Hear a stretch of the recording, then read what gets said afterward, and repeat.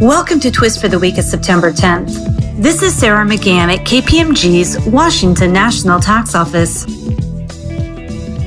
Recently, the Oregon Tax Court addressed how a non-resident's Oregon source income derived from investments in several pass-through entities should be determined.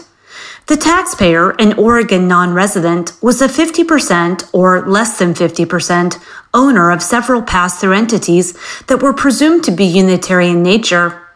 Some of these entities did business in Oregon and others did not. The taxpayer reported and apportioned income to Oregon based on his distributive share of income from the pass-through entities operating in whole or in part in Oregon. Income from pass-through entities not doing business in Oregon was excluded. The department audited the taxpayer and determined that the taxpayer's income should be apportioned after considering and combining the income and factors of all the unitary pass-through entities, including those that had no Oregon resident partners or Oregon source income. The taxpayer protested this treatment and the matter went before the tax court. The tax court noted at the beginning of its 51-page opinion that unlike in the corporate context, there was no explicit statutory basis for the department's combined reporting position as applied to the income derived from pass-through entities. The department primarily argued that Oregon's combined reporting rules for corporations and UDITPA allowed it to require combined reporting in the pass-through entity context.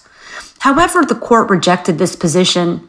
In sum, the history of Oregon's current combined reporting scheme evidenced that it had never been established by Oregon courts that 1, a combined report could be required for entities other than corporations, and 2, that UDITPA contained statutory authority requiring combined reporting other than in the alternative apportionment context. Furthermore, the legislative history behind the adoption of Oregon's current laws established that the legislature had intentionally adopted specific provisions to mandate combined reporting for corporations. After a thorough review of Oregon statutes addressing taxation of pass-through entities and their owners, the court concluded that the department's actions in the instant case were inconsistent with the entity-level calculations required under the law. Please contact Rob Passmore at 503-820-6844 with questions on this decision.